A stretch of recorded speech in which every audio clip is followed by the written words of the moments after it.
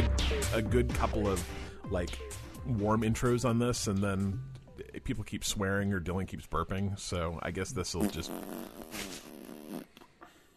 Yeah, whatever. Anyway, welcome to episode 156. Adam is not here, which is why I, Cliff, am talking.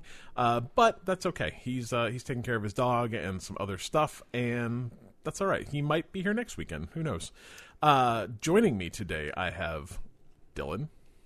Yes. Also known as Brave Amplitude. Brave Amplitude. And Colby is back. Also known as Eduardo. I'm kind of worried about that because I'm afraid I will confuse you with Eddie, like our listener Eddie. Yeah. I Is that don't going to be think a problem? Probably not. I mean, he's probably actually going by like some sort of like Eddie Guacamole this week. So anyway, we're going to talk about a bunch of news. Like this is a super, super heavy news week. We have all of the so much stuff that came out of XO19 or X019 or Kisses and Hugs 19. Kisses and Hugs 19, whatever we want to call that. Apparently BioWare is actually making a new Mass Effect game, which is pretty cool. And they're also working on Anthem still in ways that I guess I was a little bit surprised about.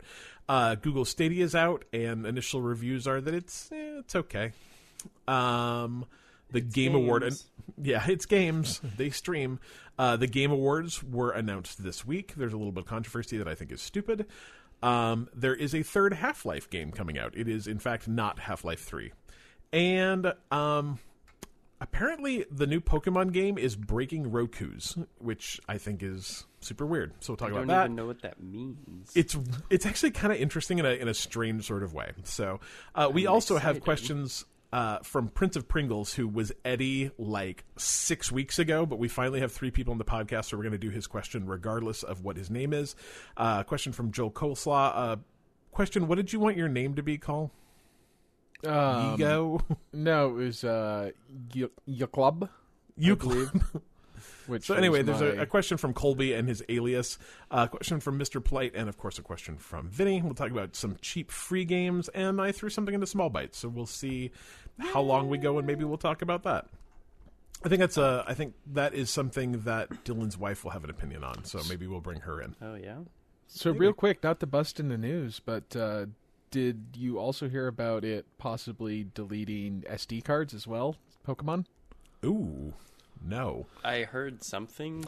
Apparently it has something to do with if you've got your SD card as FAT32 versus the other one, and it may also be only if you have a modded Switch. Huh. So good. Yeah. I wish my Switch was modded. Yeah. No, I had not heard that, but that sucks. If you have a modded Switch and you have formatted your SD card wrong, maybe don't do anything.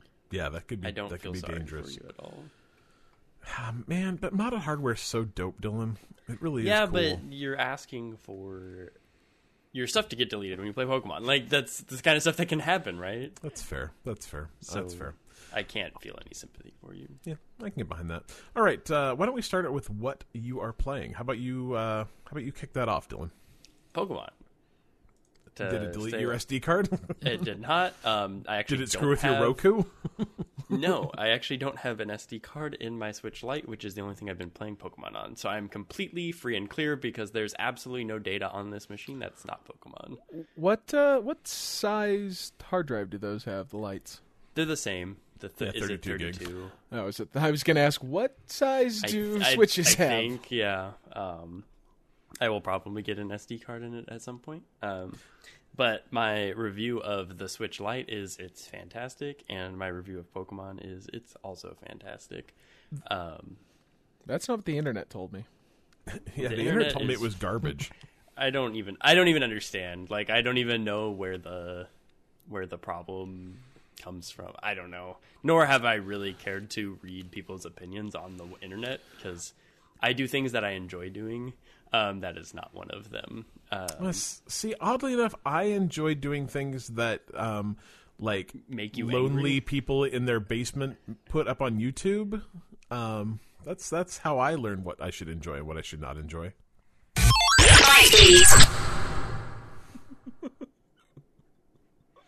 Okay, so we stopped recording for a little while. Or more appropriately, Colby got out of sync, so I pressed the stop button, and I swear to God, I pressed the start button.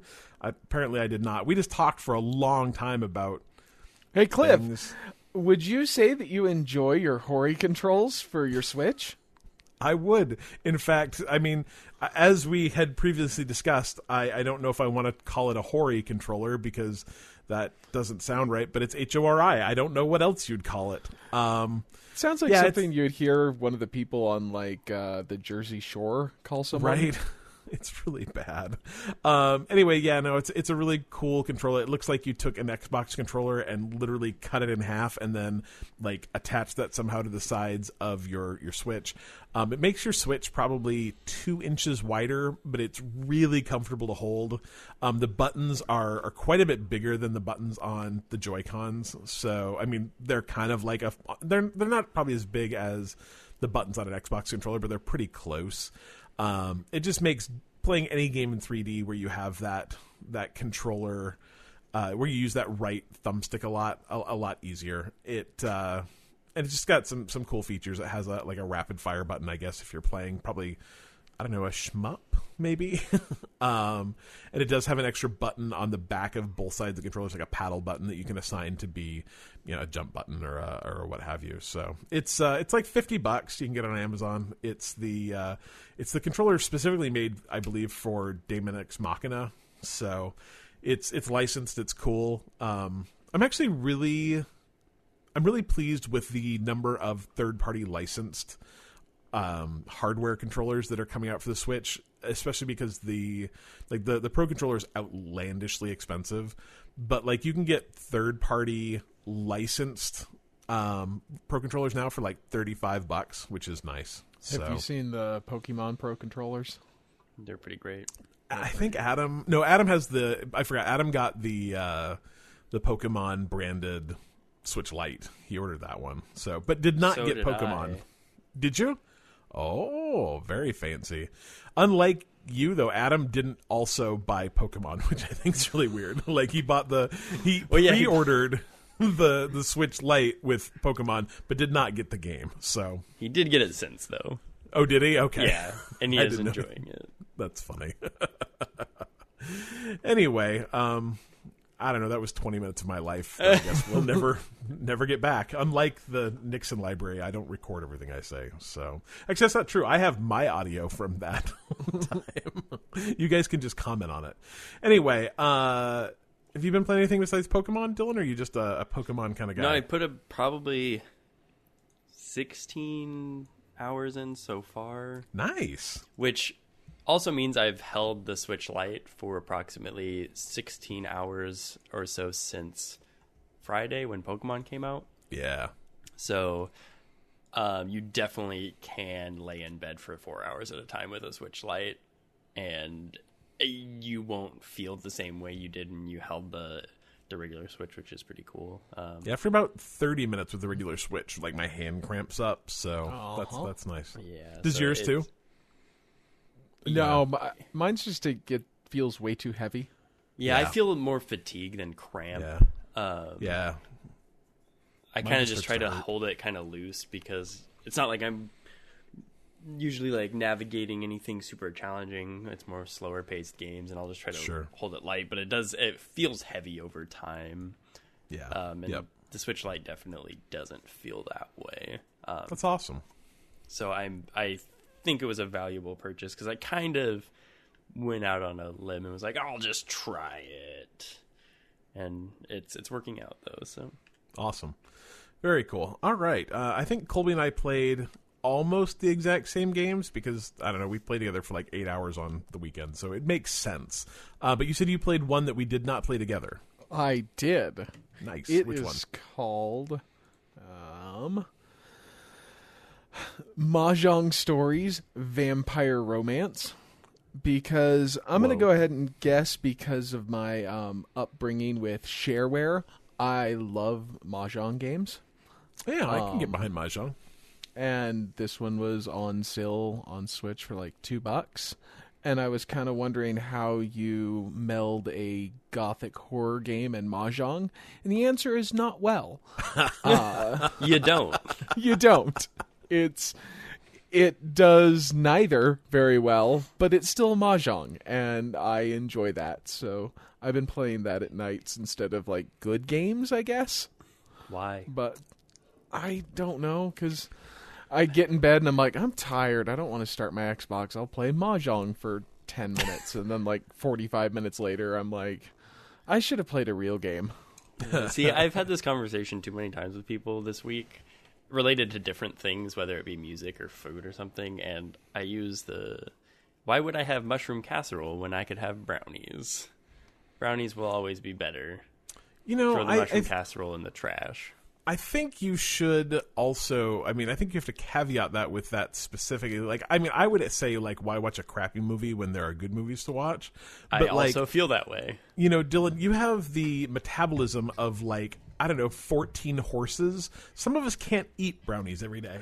Right, but but bad games don't metabolize the same way. So. I was just saying your example was weird. It's not a perfect example, but is mushroom casserole a thing? I don't know, but I would never eat it. No, neither. So it doesn't matter if it's a thing or not. Shepherd's pie. There, I know how you feel about that. See, just eat brownies. You're never going to have shepherd's pie. You're just going to eat brownies. That's a good idea. I will say I do not like shepherd's pie, but the Blake shepherd's pie that is in the frozen section is actually pretty decent. See, I've heard the shepherd's pie you both are probably familiar with is pretty awful, though, and I think I've had shepherd's pie that doesn't really fit the same description, so... like, shepherd's pie, as long as it's just mashed potatoes, cheese, and ground beef, I'm good with. Yeah. Right. Yeah, my mom put green beans in ours, and it wasn't good. It seems like there was sauce, too. Yeah, well, it was kind of a saucy green bean hamburger mix. It was gross. Yeah. So... I want to ask, so, like, how does this game work, Cole? You play a Mahjong puzzle, and then you romance a vampire? So I didn't honestly know the name until just now when I looked it up. I'm like, wait, vampire romance? What? I haven't even seen a vampire in this game. What? No, literally, I have not seen a vampire. You, like, start out and you're going into, like, a cemetery, I guess, and you're stopped by, like, a, like, ghost crypt keeper who's like, no, you can't go any further. And then you play a Mahjong puzzle, and then you beat that, and he's like, I'm warning you, one more step and you'll be sucked into the underworld or something. And then you play another Mahjong puzzle, and then he's like, don't say I didn't warn you. And then there's a Mahjong puzzle, and then when you beat that one, you go inside and you're greeted by like a zombie who basically does the exact same thing, where he's, like, hey, this is going to happen. Here's a Mahjong puzzle. And then, like, the Mahjong puzzles are themed. I would guess the tiles are themed, so they're supposed to be, like, spooky. But, I don't know, they're like a 3-year-old's idea of spooky. So it's like, here's a skull, here's an axe, here's a machete, and here's a bat. I'm like, this doesn't really fit in with the theme of the game, but Mahjong. Well, keep playing and let us know if you get to romance a vampire. Right. I am. I'm imagining this not as a game, but as like a book you would pick up in the young adult section. It's just Twilight, but every like 5 pages is a crossword puzzle, and you just do it and then you flip the page. Solve the Sudoku. It's like you could do one or the other. You could just have a book or a crossword puzzle book. We don't have to have both of them together. The cover art is about what you'd imagine. And that's about the art in all of the things, is that all of the people look vaguely like that. $2, you say? Yeah, it was $2, so... It's like, $2. I do not love deals. I do love deals, but I do not have a soft spot in my heart for Mahjong. I don't even know how to play Mahjong, honestly. Like, I played it years ago. Now that you show me that, I definitely kind of want to play it, because Mahjong is pretty great. It's just like, oh, here's a raven and here's another raven, and I click on that and it goes away, and that makes tiles underneath it playable. It's very zen. Yeah, I can get behind that, I guess. All right. That's weird, Cole. Are you also playing After Party? No, well, I played it for a few minutes. I didn't enjoy it. Oh, really? Well, it's more that like it was just not the game I wanted to play at the moment. There was fair. a lot of talking, and I was not paying attention, and there was a 3-year-old probably yelling about pooping in the background or something. Yeah, that's my life now. That's why you should have a 3-year-old. That's why you shouldn't have a 3-year-old who's just wait until potty trained. Yeah, just wait until they're 4. So I started playing After Party. It's the newest game from Night School Studios, I think. It's the folks who made Oxenfree, which is probably in my top 3 games of all time. And this one is the story of 2 kids who are best friends. They're just graduating from college and somehow end up dead. And I'm not actually far enough into the game to find out how they died because they keep asking and no one will tell them. But they end up in hell. And they, like, some demons kind of play kind of a prank on them, and then they get, like, sorted into their, like, everyone in hell apparently gets their own personal demon. And then I stopped playing. So I've only played like the first 20 minutes of it or so. I was actually really excited to play about it. My kid was really excited to play about it too because he's been watching the trailers. And Oxenfree it's a little spooky, but there's nothing content wise that probably would stop a 12-year-old from watching me play this game. After Party, that is also not true about. It has a lot of the cursing and says a lot of content things that I kind of wish my kid hadn't watched happen. So, hey. I was going to say, like, cursing, like, he's been around me and you, so I don't think that's going to be the... It was not the F-bombs. It was... There's a large amount of, shall we say, sexual humor in that game that... if he had been a little more aware of what they were... Like, he's probably young enough for it to go over his head, but every time it happened, I was like, oh. So, After Party looks like it's going to be good. I just need to get some time to actually play it. So, we'll come back to that, I'm sure. It's gorgeous, though. Super pretty. Really, really fun. The writing's really clever and funny. So, I'm sure I'll play it and Oxenfree at some point. Oxenfree is so good. They're just kind of games that I need to be in the right not headspace, but just like... That's what I want to play. Absolutely. I mean, they're both essentially just narrative adventure games. So there's not a lot of action. There's not a lot going on. It's really just reading things and then every once in a while making your character do something. So you have to be into that kind of thing. Remnant from the Ashes is, I think, the exact opposite of that game. Uh-huh. Yeah. Colby and I started playing this week. It's a brand new game that just got onto Game Pass. I'm going to say probably last week. I think it dropped as part of all the XO19 stuff. It was the day after XO19 that it dropped. It's the way it was. This is a game that I'm actually I almost bought probably a month ago, and I'm obviously glad I didn't because it's free now. And it's kind of described as Dark Souls, but with guns instead of swords. Like Destiny Dark Souls? Yeah. And that kind of holds up. It's a game where Colby and I played it multiplayer, and I'm trying to think what the plot is. Do you remember what the plot is? I have no idea if it has a plot. I actually played it for about 3 hours. This weekend after we played together, I started a new character. Sure. I still don't think there's a plot.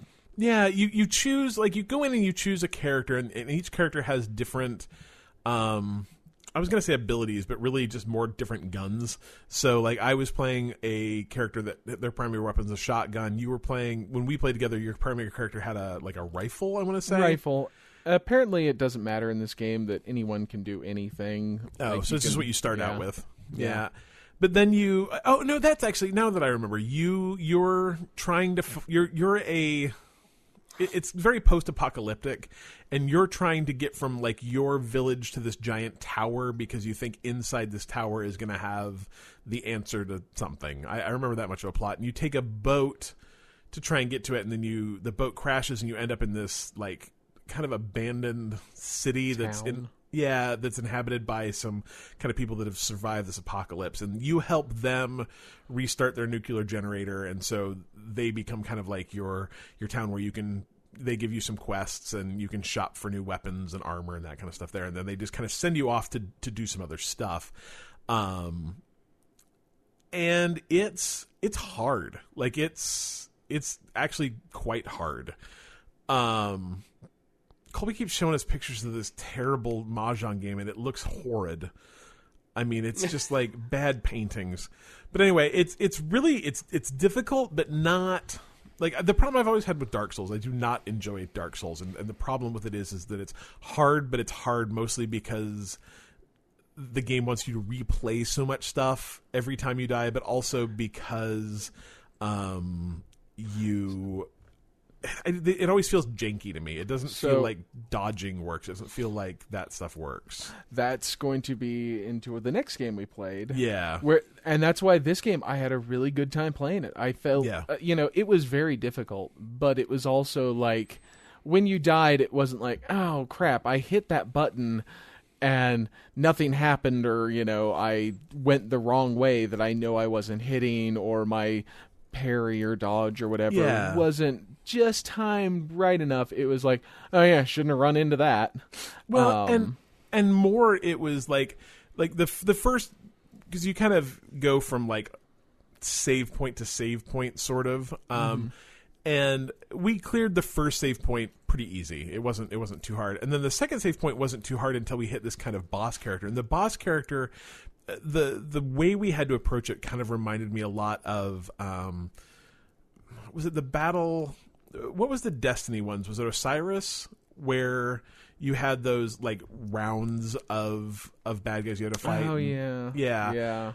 And like that, it was frustrating because you kept dying, but it was like every time you did it, you learned a little bit more, and that's kind of how this was. Is we went in, and like the first time we ran it, and it just wiped. I mean, they just flat out murdered us. And then the second time, you're like, oh well, if I go here, like I can defend myself against the big bad guy enemy and the hordes of bad guys he releases a little faster. And then you're like, oh hey, if I can get close enough to the bad guy, like hitting with melee attacks does a ton of damage, and I can't. He's less likely to do his like ranged attack. And then Colby figured out that like every time he's going to do his ranged attack, you can hear this noise in the game. And so like you just know when you hear that noise, you got to start rolling out of the way. And it probably took us 8 or 10 tries, 15 tries maybe. 15 tries. To beat him, but it didn't feel like it was frustrating, but not like that. I'm going to throw my controller down and I'm sick of playing this frustrating. It was like I said, it was frustrating, but it wasn't like that like the game is kind of janky, frustrating. Yeah, it was. I mean, sometimes the bad guys got a lucky shot and you died real fast, but it felt like you were making progress every time you moved forward. So, it's definitely a game that I hope we play more of because I thought it was a lot of fun. And it's kind of interesting in that it's not procedurally generated. There's like different. So I started playing a second character, and my first level was completely different than the first level we played. Really? Yeah. Interesting. It kind of generates the area, and from what I remember hearing is it like generates the area, and then the separate areas you enter, it kind of like randomizes those. Interesting.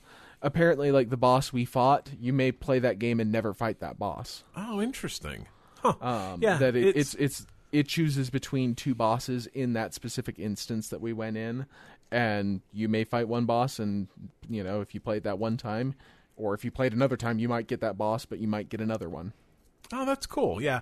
Anyway, it's called Remnant from the Ashes, which is kind of a terrible name, honestly. It's bad. It's free on Game Pass for Xbox, so if you've got that, definitely check it out. And I thought it was super fun co-op. How did you feel about it single player? I enjoyed it.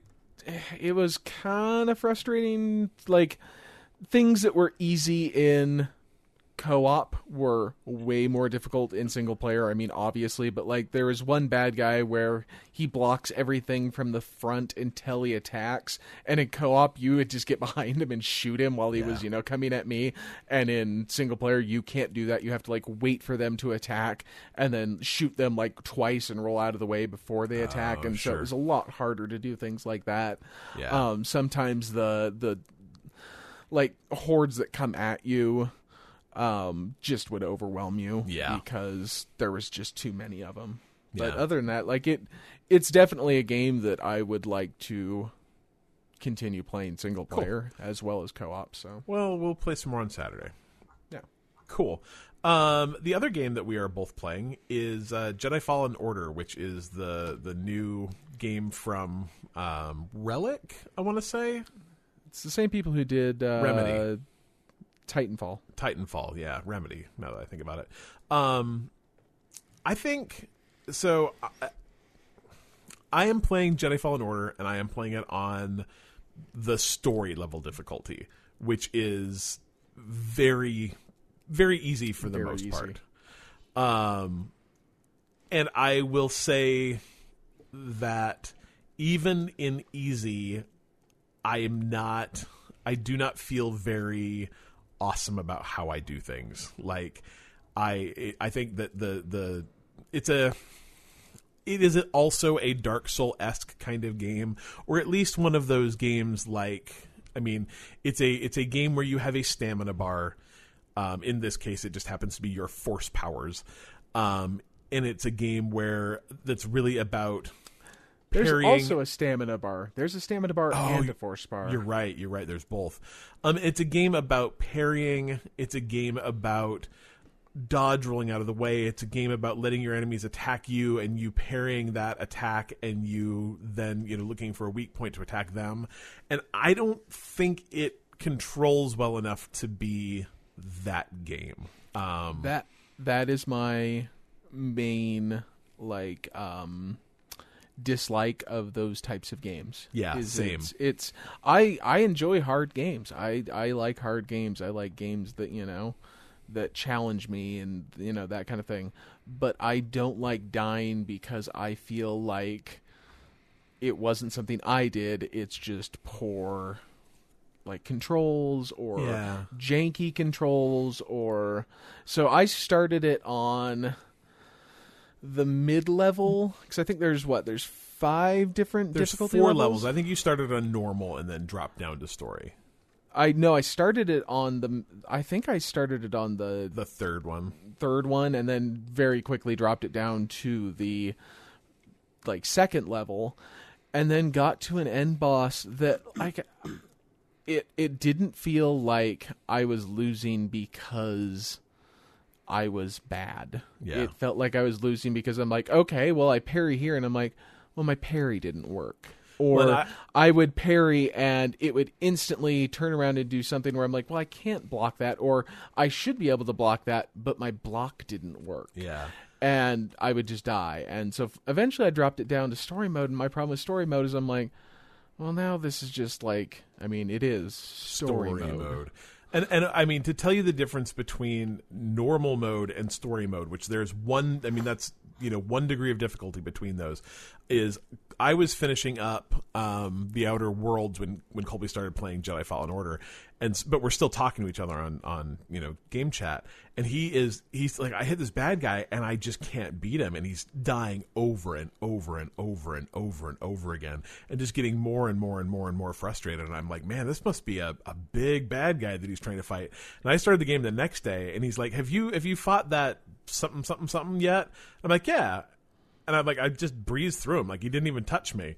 And he's like, that's the guy that killed me 15 times yesterday. when I dropped it down into story mode, he literally didn't hit me. Yeah. And I've said that,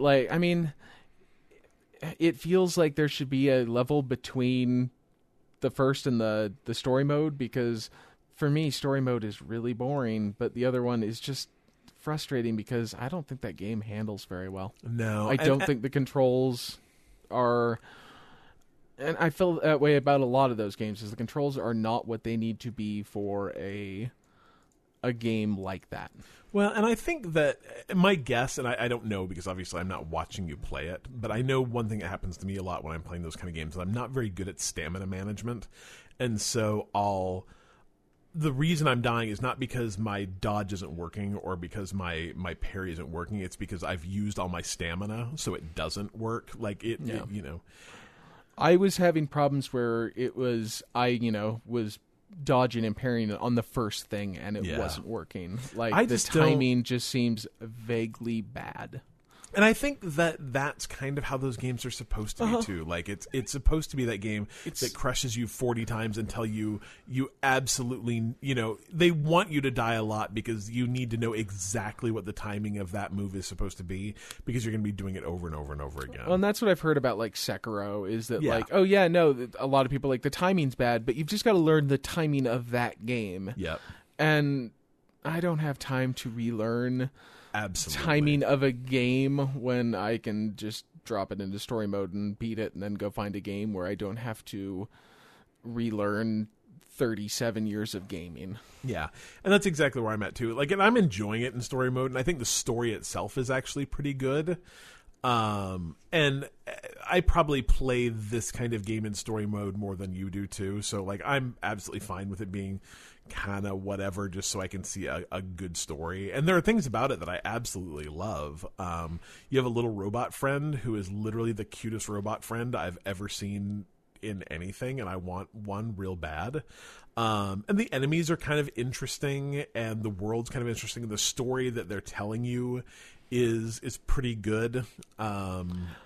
It does have one of my like things I kind of hate in video games the most, when like a stormtrooper will see you and go like, "Hey, it's the Jedi," and then you walk out of their view and then you pop back and they're just standing there like they didn't just see the Jedi. They're just like, "I'm sure it'll be fine." One thing I will say is that I did notice when you're setting your difficulty levels, it's actually kind of cool. It gives you like 3 sliders that show what adjusting your difficulty is, and one of those is like enemy aggression. So I wonder if you were playing on one of the harder modes, if they would chase you instead of forgetting that you were there. So it could be. I wish you could change those sliders. I wish it would just give you a customizable option on that. Absolutely. Before we finish talking about Jedi Fallen Order, one thing I will say is that it's buggy. There are 2 very well-known points in the game where you can jump somewhere where you shouldn't be able to jump, and once you do that, you have no option but to restart the game. And one of them's fairly far into the game. Yeah, one of them's like 50% of the way through the game, so if you're thinking about playing it, I would highly recommend looking those up. They're not very spoilery. It will, all the articles I've read about it will just give you this is where you are and this is what you're doing. You're on this world trying to get to here, because you don't want to do one of those and get stuck. But my kid was actually playing it last night, and he hit a point about 20 minutes into the game where this game's got those kind of God of War style cutscenes where you're in control of the game, and then a kind of cutscene happens while inside that same scene, and then it gives you back control of the game. But there's a kind of in-game cutscene for a little bit where he opened a door and your master comes through it and you fall backwards, and the game is supposed to render a hallway that you fall backwards into, and his game just didn't. So he'd fall backwards and just fall through the world until he died, and then he'd respawn and do it again and fall through the world until he died. And I'm like, well, that's super weird. And we started his game all the way over, and that fixed it. But I mean, he still lost 20 minutes of gameplay plus the 5 times we retried it to see if it would fix it. So it's buggy. It's definitely a game you might want to, like, if you haven't bought it yet, maybe wait for a patch. It probably wouldn't hurt to wait for a patch. So anything else you guys played? Cool. Just Mahjong. Just Mahjong. Before we get into news, I think we should thank our patrons because they are lovely people. You can support this podcast by going to patreon.com/biteme. You can get these episodes early. You can get stickers. And if you are at our $10 tier, we read your name every episode. So today we will read Operator Jack, our good friend from Australia, Joe Cole Jr., John Tippins, Megan Phillips, Tom McDermott, Austin Palmer, Alan Schulte, and Kevin Schold. Thank you guys so much for your support of this glorious podcast. If you're on another 3 episodes call, you start getting a portion of that. Awesome. It's absolutely not it's true. It's like $1. It's like, I mean, we don't even have a bank account set up for that money to go into, so we use Patreon. This is all just like like some sort of weird money laundering scam, isn't it? Yep. We just use Patreon as like our own private bank account where we don't Like get interest. It's money limbo. If we don't take the money out, we don't have to pay taxes on it. So, could you launder money through Patreon? Just like set up fake accounts? absolutely, I'm sure you could. You'd lose 5% or so, but I'm sure you could. You got some ideas? I mean, no, because I don't have any money to launder. You don't have a bunch of dirty money that you need to launder. I don't have money, clean or dirty. So, perfect. All right, we've got a lot of this. So, Dylan, why don't you get us in? News. We have a lot of it. Like this week was very, very newsy. I guess, is that a word? I mean, I know it's like a Disney movie. yeah, Newsy. Stars Christian Bale. Christian Bale's in Newsies. Yeah, I think so. It's pretty good. I hear they're doing a Broadway version of it right now that I hear is pretty good too. So, anyway, tons of news this week out of London. I believe that's where XO19 was. It was. There was a very good, like if you haven't seen it, it's probably worth watching. Hour-long. What do they call those? Xbox Live, Xbox Insider. Xbox Insider. That sounds right. Inside Xbox. Inside Xbox. Something about Xbox and Inside, as I recall, that gave a ton of details. Did you guys? I know you watched it kind of with me, Dylan. I did see most of it. Yeah, I missed the end of it. We were trying so hard to watch it. but we were at work, unfortunately, and we just like kept getting pulled onto things. People kept coming to the office. It was very. There's no nice way to say like, "Hey, I'm really busy watching video game conferences. Could you go away?" But we tried real hard. Couple of the highlights: Obsidian, the people who just put out The Outer Worlds, is making Honey, I Shrunk the Kids, the video game. Is that the right way to describe it? Why? From what I've seen, yes. Yeah, it's called Grounded. It looks cute. That was this game. Yeah, it looks. I mean, literally, I don't know why you got shrunk, but you got shrunk, and so like all the hijinks from Honey, I Shrunk the Kids appear to ensue. So I don't know. I would totally play a Honey, I Shrunk the Kids game. Is there one? No, but I would play it. Yeah. Like, I mean, you bring back like the people. I think that'd be pretty awesome. Do you think they can get Rick Moranis out of retirement? No, absolutely not. I think the only person who can is like Martin Scorsese. I mean, he just got Joe Pesci out of retirement, so maybe he can get Rick Moranis. What if they figure out a way to like reanimate his wife and like would he come back for ouch? Yeah. Anyway. She's been dead for like 18 years, dude. Come on. Right? Your kids are grown. The actual quote Rick Moranis says is, I stopped acting to take care of my kids after his wife died because they couldn't do it. And then I found I didn't miss it. I'm like, oh, bummer.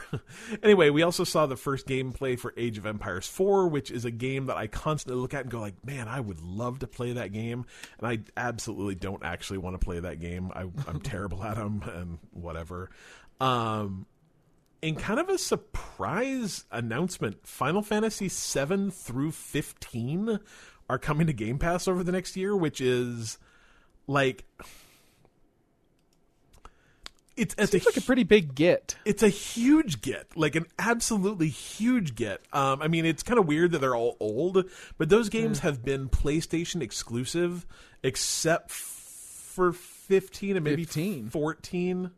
No, 14's the MMO. I think you can play the MMO. Maybe. I don't think so. Yeah, I don't know. I think this is the first time it's going to be on Xbox, as far as I know. Yeah, you might be right. That is like I don't even know how that happened. Well, the weird thing is, I didn't even hear about this until I read the show notes. So, like, why this isn't slightly bigger news? I think it's only not because it's not yet. It's like they're all coming out next year but like, I still think I would have heard something like that. Some people would have been like excited about it, and I mean to be honest, like the announcement during the show was kind of weird, and it's not their fault, but the guy they brought the dude who is in charge of Final Fantasy series probably, and the guy who's Tom Final, and the guy who's in charge of Kingdom Heart out onto the stage, and they only speak Japanese, so the entire thing is done through a translator.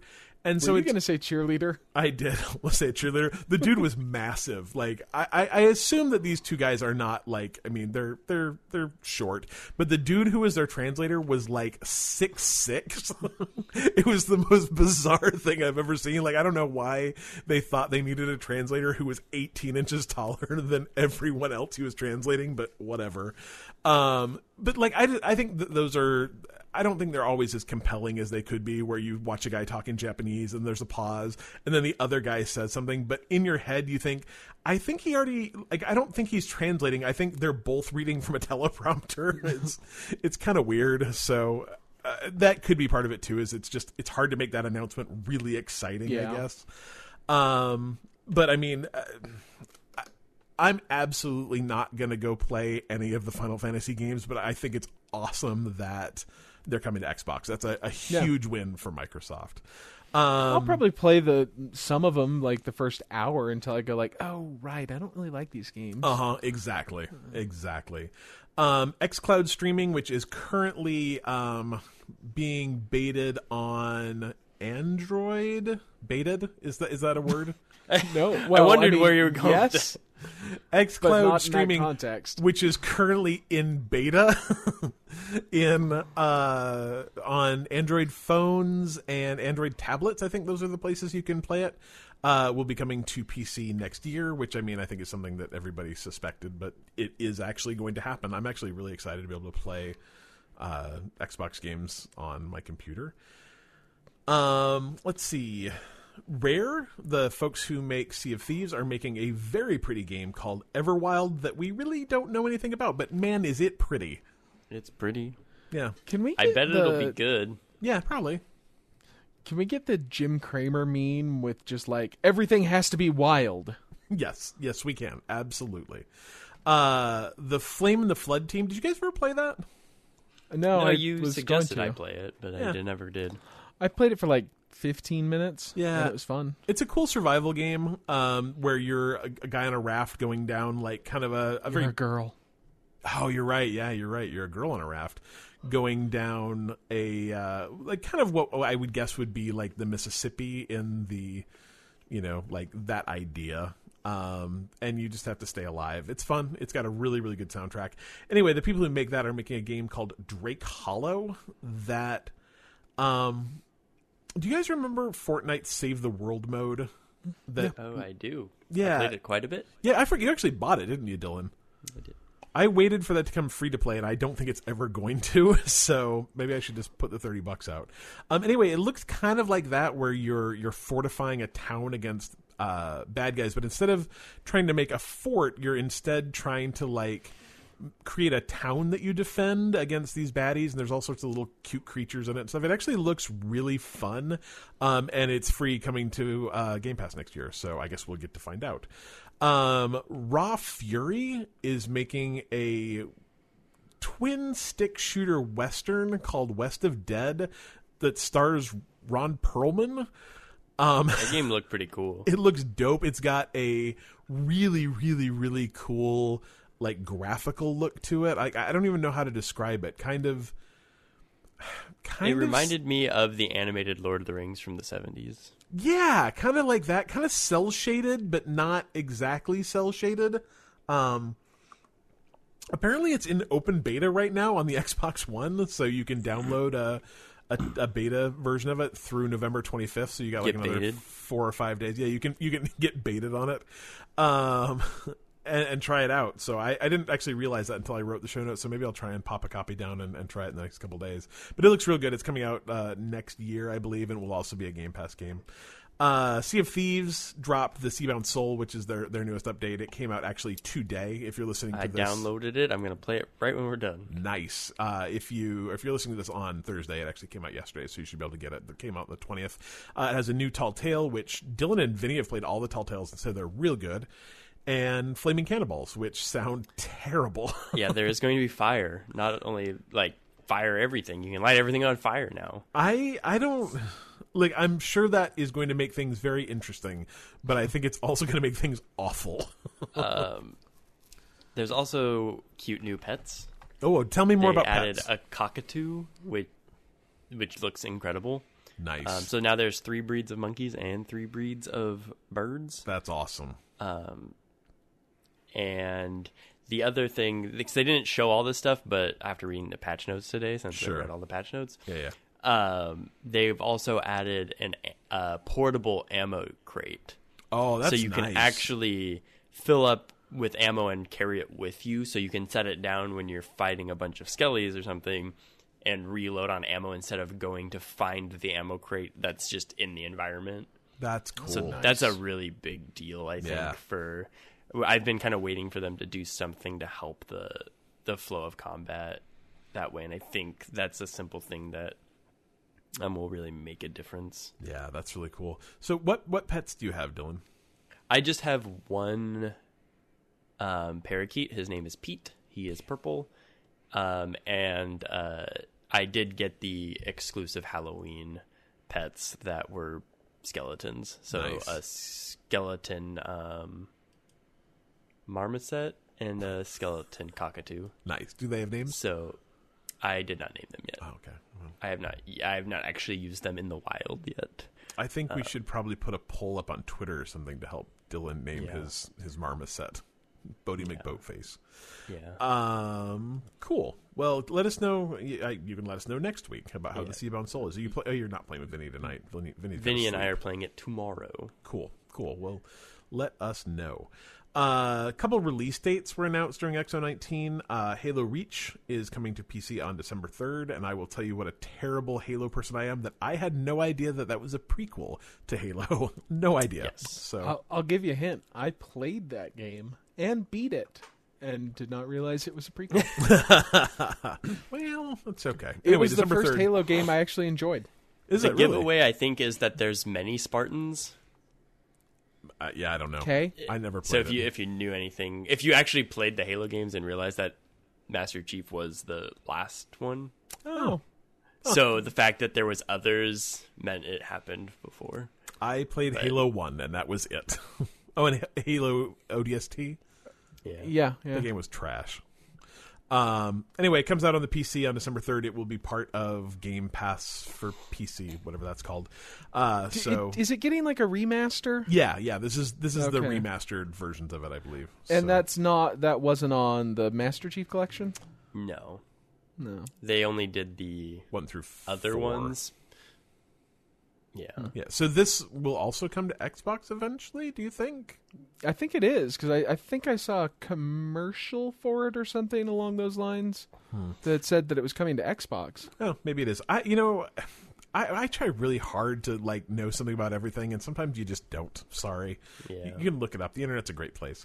Bleeding No, it's Edge. not. The internet's a terrible place. I'm sorry. I lied to you.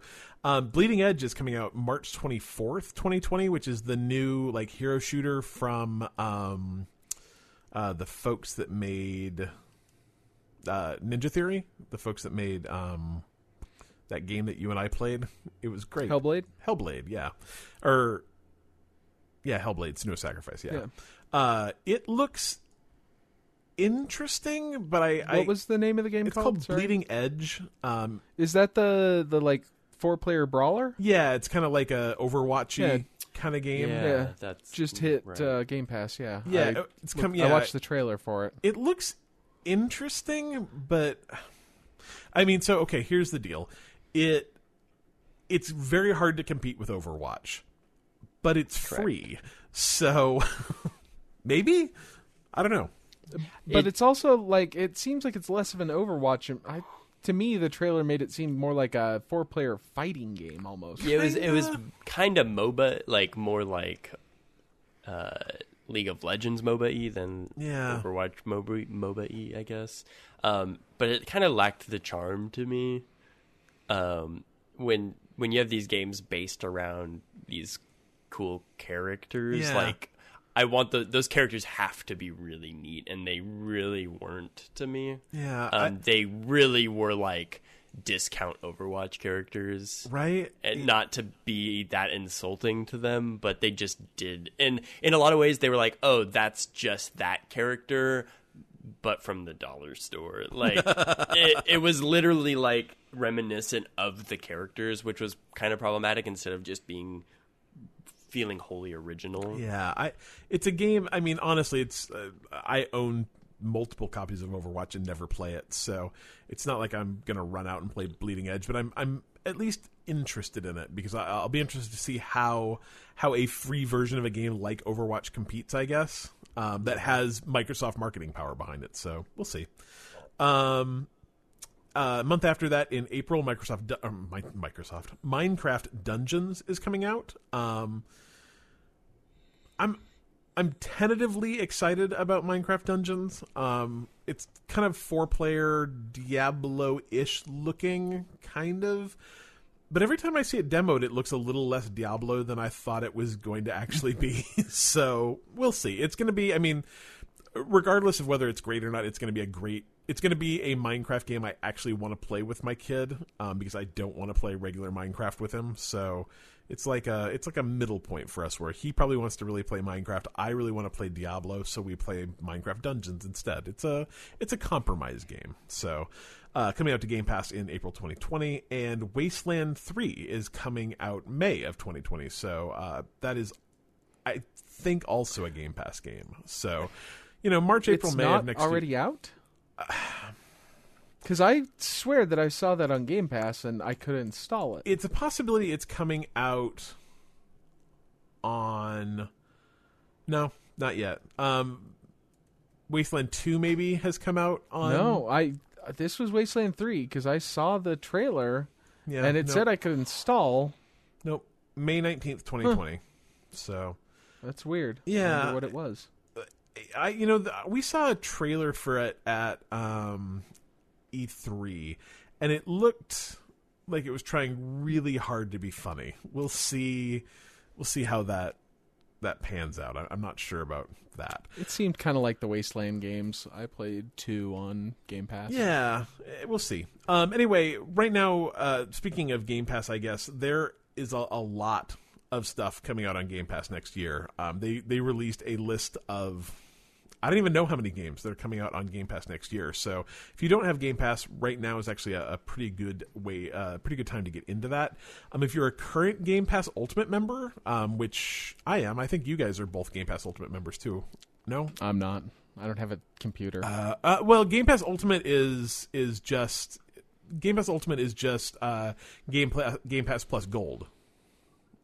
Oh, is that Ultimate? I thought that was... What's the one that is... I don't remember. I think you can add it into Ultimate for like an extra $5 or something. I don't know. Either way, if you're a Game Pass Ultimate member right now, you can get 1 month free of EA access, which gives you access to a bunch of EA games. 3 months of Discord Nitro, which... I'm never really exactly sure what Discord Nitro gives you besides the ability to upload bigger images. You can upload videos. Yeah. Currently, Discord has like an 8 megabyte upload limit. I think it raises it up to 25. So, I don't know. BiteMePodcast.com/Discord. You can experiment and find out. But you get 3 months of that for free. And you also get 6 months of Spotify Premium for free, which is a pretty good deal. So, I'm going to read a really big list of games now. These are all the games that have been announced to come out next year. Are you guys ready? I'm ready. Okay. Carrion is coming to console and PC. It's really cool and creepy and gross. Cris Tales is coming to console and PC. Cyber Shadow coming to console and PC. Darksiders 3 is coming to console and PC. I've heard that game is not great, but it's pretty good. So that's something. Double Kick Heroes, console and PC. Drake Hollow, that's the one we talked about just a second ago from the folks that made Flame in the Flood. So that one looks pretty good. Edge of Eternity, console and PC. Like we said, the Final Fantasy franchise. So that gives you Final Fantasy VII, Final Fantasy VIII Remastered, Final Fantasy IX, Final Fantasy X HD Remastered, Final Fantasy X2 HD Remastered, Final Fantasy XII The Zodiac Age, Final Fantasy XIII, Final Fantasy XIII-2, Lightning Returns, Final Fantasy XIV, and Final Fantasy 15. So a bunch of Final Fantasy games, and a lot of those are the HD remaster version, which is pretty cool. A game called Forager is coming to console and PC. Haven is coming to console and PC. It Lurks Below is coming to console and PC. I know nothing about that game, but I want to play it based solely on the name. Levelhead is coming to console and PC. Life is Strange 2 episodes 4 and 5 are coming to console. My Friend Pedro, which is a game I have desperately wanted to play for a couple months since it came out. I resisted buying it, and I've been rewarded by it coming to console and PC next year. Pandemic is coming to PC. Fogs is coming to console and PC. She Dreams Elsewhere is coming to console and PC. Skatebird is coming to console and PC. I backed that game on Kickstarter. It looks real cute. You're a skateboarding bird. Streets of Rage 4, console and PC. Scourgebringer coming to console and PC. Superland coming to console. Tekken 7 coming to console. How would you pronounce that word? Touhou? Touhou. I think Touhou. Touhou Luna Nights. Touhou. Luna Nights, console and PC. The Escapist 2, which is a fun prison game, which is something you don't hear very often. It's coming to console. The Red Lantern's coming to console. The Red Strings Club is coming to PC.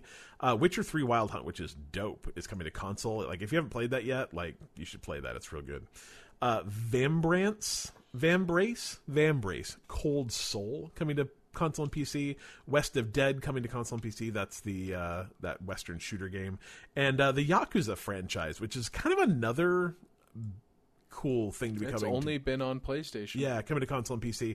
So you'll get Yakuza 0, Yakuza Kiwami, and Yakuza Kiwami 2. I've wanted to try those, but didn't want to pay for them because I don't think I actually want to play a game that's entirely in Japanese with subtitles. So anyway, XO19 was a pretty big deal, if you ask me. So real quick, I just booted up my Xbox and I can see went that. into Game Pass. Yeah. And so Wasteland 3 is on there. It now says it's a pre-order, and it's not in. It is in Game Pass. It says you can install it now, but I assume you have to wait until May to play it. It's a early pre-install. But like literally, as of like 3 days ago, it was in the Game Pass section. That's like super this I had weird. to search for, and it said nothing about pre-order. I thought it was weird because it had the rating pending. I'm like, well, that's weird that this game's out and it still has the rating pending thing on That's it. super weird. It said nothing about the pre-order, and that the Ninja Theory one, the Bleeding Edge or whatever it was called, was also in there in the new releases. And has that been released yet? No, May or March. That was in there too with an install. I wonder if what they're doing is they're like getting people in there, like they're using Game Pass essentially as a marketing idea where you could go in and install it, and what it'll do is it'll install nothing right now, or a little bit of something now, and then 3 months from now you're going to get a big update that really is just the game.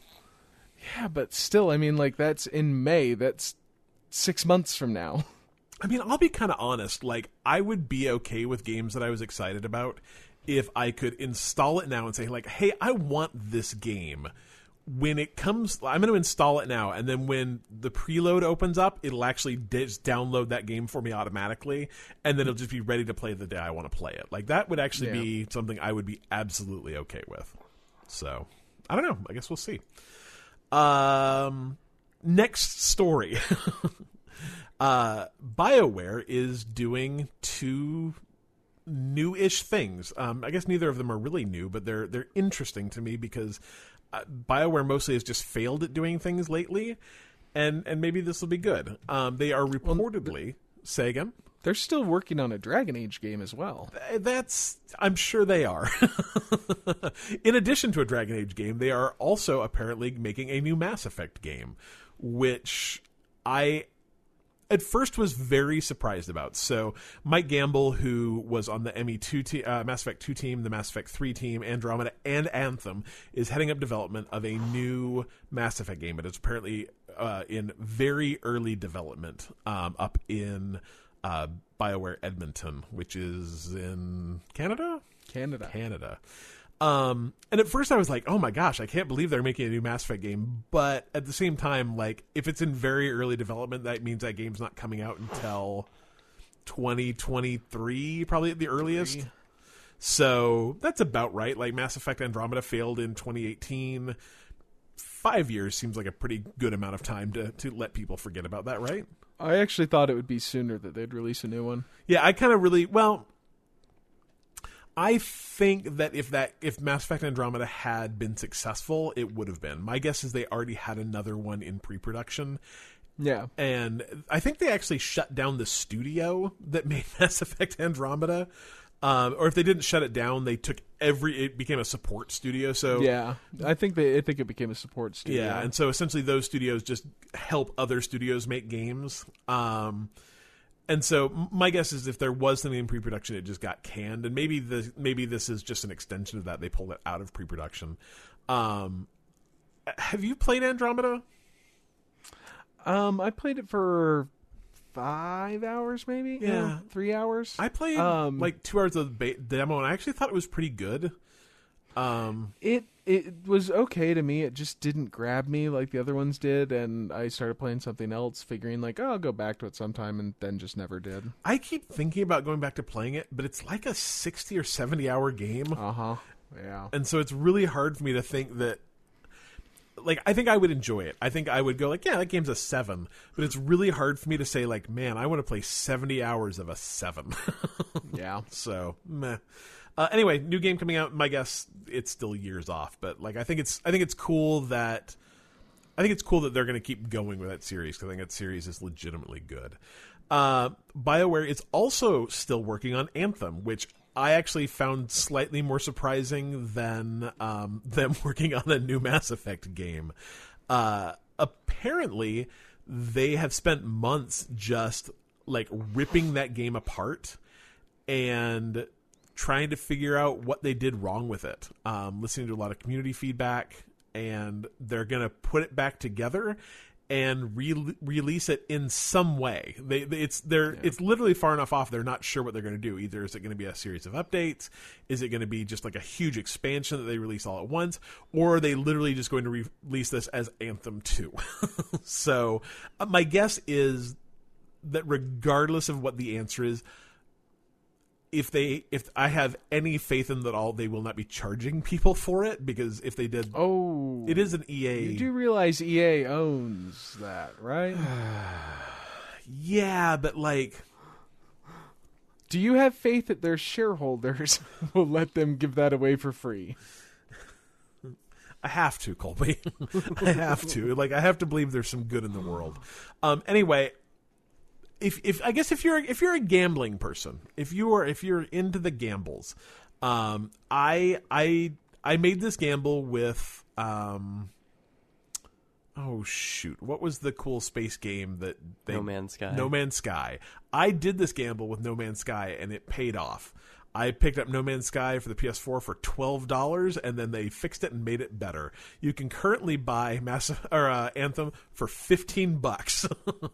So put $15 into it. The story's pretty good. Yeah, I would say that Anthem in itself is just worth $15. Well worth $15. And maybe if EA is feeling gracious this financial quarter, they will give you access to what they are calling either Anthem 2.0 or Anthem Next for free. Maybe. I will actually say that my guess is that it will be for free, and not because it's out of the goodness of their hearts. My guess is that the only reason that they're doing this is because they dumped a ton of money into Anthem thinking it was going to be the next Destiny, and they're desperately trying to recoup some of those losses in hopes that they can release like a DLC or an Anthem 2 and make money. If they get players, then they can sell as much content that they want. Yep. But they need there'll players. be microtransactions or something in this free content. How very cynical of you, Colby. I mean, you're right. You're absolutely right. Anyway, Anthem, it's actually pretty good. I liked Anthem. I think I really enjoyed Anthem. I wanted to play it more. Yeah, maybe I'll pick it up for $15 and we'll play it. I've actually considered just going through and beating it in single player. Maybe for $15, I'm sure as hell not going to play it with, strangers. It's Stranger danger. The thing I will tell you about Anthem is that I have never played another game where flying felt as good. Dude, they should just sell it to Marvel and have it be a Iron Man simulator. Iron Man game. Yeah, absolutely. And just make money. Absolutely. You can play as Iron Man and was it War Machine? Yeah. And just reskin it and Pepper Potts' Iron Man, you got 3 players right there. Well, and like the Iron Mans can be like autonomous, so someone's got to control those, right? I'm playing as Jarvis. And, it's fine. Yeah, and then you can, you can beat up, I don't know, bad guys from Marvel things. God, so just reskin the dragons and stuff. That'd be the most hilarious turn where they just release Anthem 2.0 and it's just an Iron Man game. I'm down. I'm totally down. All right. Next, we're going to talk about Google Stadia, which released yesterday-ish. Like it's a weird deal because I think the first people starting in their stuff like on the 18th or 19th, but like Adam still hasn't gotten his yet because it's first come first serve, isn't it? Yeah, it's like first come first serve, which I'm like, are you guys making these as you're sending them out? The initial it's like Santa's elves, right? It's so weird. The initial reviews of this game are that if you're using the Stadia controller, as dumb as the marketing on it sounded, actually does make a difference. Like the Stadia controller, the deal is that it connects not to your TV or your, whatever you're playing it through, but it connects directly to your Wi-Fi and from there directly to the server you're playing on. And apparently it really does make a difference with input lag. So hey, cool. The downside is apparently the controller kind of sucks. It doesn't feel very good in your hands. The buttons are kind of meh. And if you want There's two no of them, staggered sticks, isn't there? There are not staggered sticks. Yeah. And they're $70 a piece. So cool. From what people are saying, depending on your internet connection, overall the gameplay is pretty good. There are people that are saying I can get a pretty consistent 1080 60. I think you can get 4K if you have a Chromecast Ultra that they sent you, and I did not hear much about how the 4K played. I've seen some screenshots of it that did not look good. I saw some screenshots comparing it to let's see, Red Dead Redemption 2 on Stadia versus Red Dead Redemption 2 on an Xbox One X, and the Xbox One X looked significantly better. So maybe it's a your mileage may vary kind of thing, because I've also heard, I played Destiny on it and Destiny was gorgeous. So my guess is that it really comes down to your individual internet connection. And if you're on a data capped internet plan, which pretty much everyone in the United States who has Comcast sure is, it's 9 gigabytes per hour of streaming. So that's a lot. Yeah. That's a lot. Stadia to me seems like one of those things that the idea is good. Absolutely. And things there were good, and then it was just developed by people who had no idea what was good about it, made it good, and now I've just got something that's vaguely like a off-brand Xbox. I have seen a lot of reviews that say things like, this really has the feeling of something that Google is going to cancel in 18 months. Oh, yeah. No, I don't trust Google at all to, keep this going if it doesn't instantly be a huge success. And by a huge success, I mean if it's even kind of middling, like Anthem Google's success. Not gonna yeah, Google's not just going to be like, well, we tried. On to our next thing. How about we make something for Raytheon? Yeah. The one thing that Adam did say is he doesn't have his kit yet, but he was able to log into the store, and they originally were going to have. So I guess what I would say is they were originally going to launch with 12 games. And they're like, well, 12 games sure isn't very many. And 2 days before launch added another 10. And so there's 22 games you can play now. And they range from, hey, pretty good to, Attack on Titan 2 Final Battle, which don't know anything about that. Borderlands 3, cool. Darksiders Genesis, which is nothing. Dragon Ball Xenoverse 2, Farming Simulator 19, Final Fantasy 15, which is a year and a half old, Football Manager 2020. Like, I don't understand at all why Football Manager 2020 is a launch game. Ghost Recon. Thank God that you don't have that lag with your controllers. Right?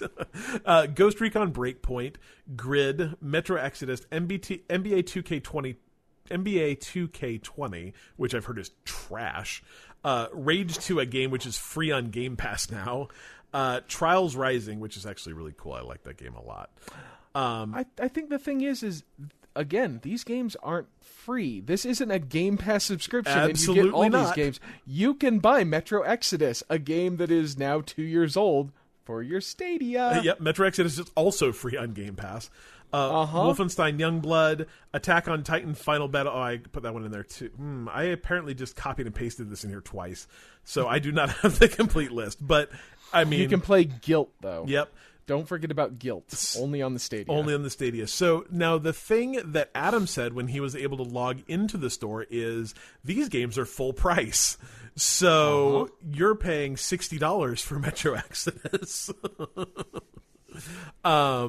He said they are very expensive. So if what you're looking for in a game streaming solution is a way to play games you probably already own full price via a stream that's going to give you less quality than Xbox One X, then Stadia might be for you. Well, and also, as of right now, you just paid $150 for this experience. Yep. It's good stuff. And $10 a month. Don't forget $10 a month. I'm probably going to get to try it in a couple weeks, so we'll have another update, I guess. Interesting enough, right before launch, Google did an AMA and was like, "Hey, ask us anything." And people were like, "Hey, are you going to have achievements?" They're like, "No, not at launch."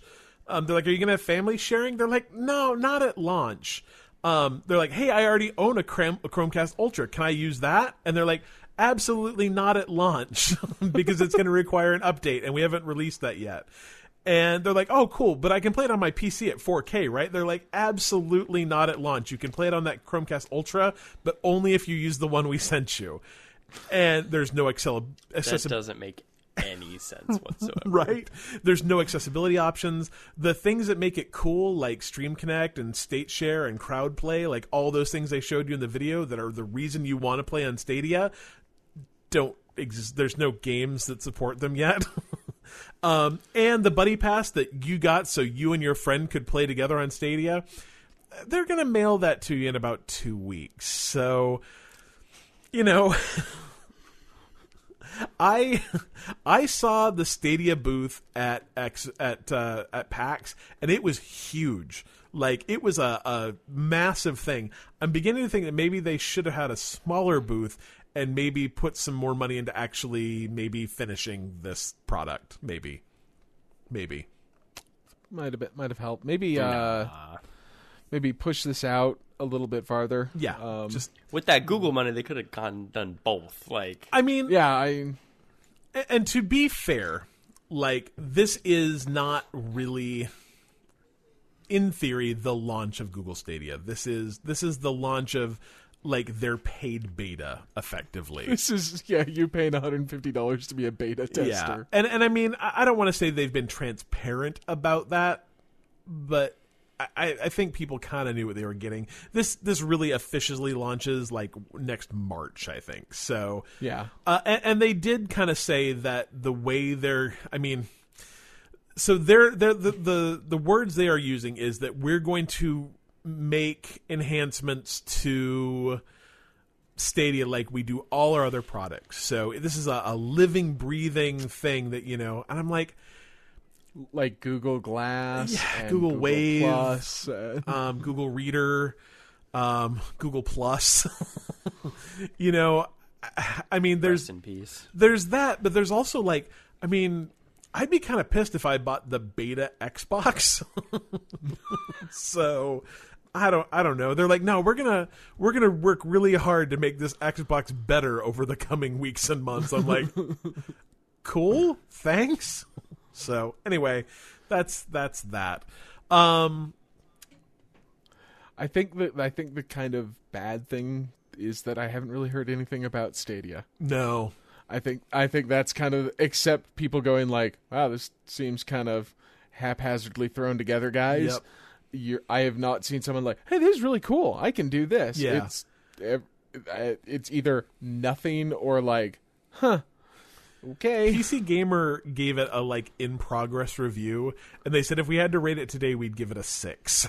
I'm like, oh, in video game terms, that's not good. Great. So the Game Awards are December 12th. And they released the list of nominations. And I was going to go through all of them, but we've already been podcasting for an hour and a half. So I'm thinking I'm going to tell you the Game of the Year is Control, Death Stranding, Super Smash Bros., Resident Evil 2, Sekiro Shadows Die Twice, and The Outer Worlds. And we're going to use that as a tease. We'll talk about the rest of them next week. Is that cool with you guys? I am cool with that. The Outer Worlds should absolutely not be a Game of the Year contender. Right. Well, this list really confirmed my suspicion that it really was a pretty lackluster year overall for games. There's a lot of good stuff happening in games, but the games themselves, there isn't that Red Dead 2, like I said last week. There's just not that game. I think that this is actually a really good year in games.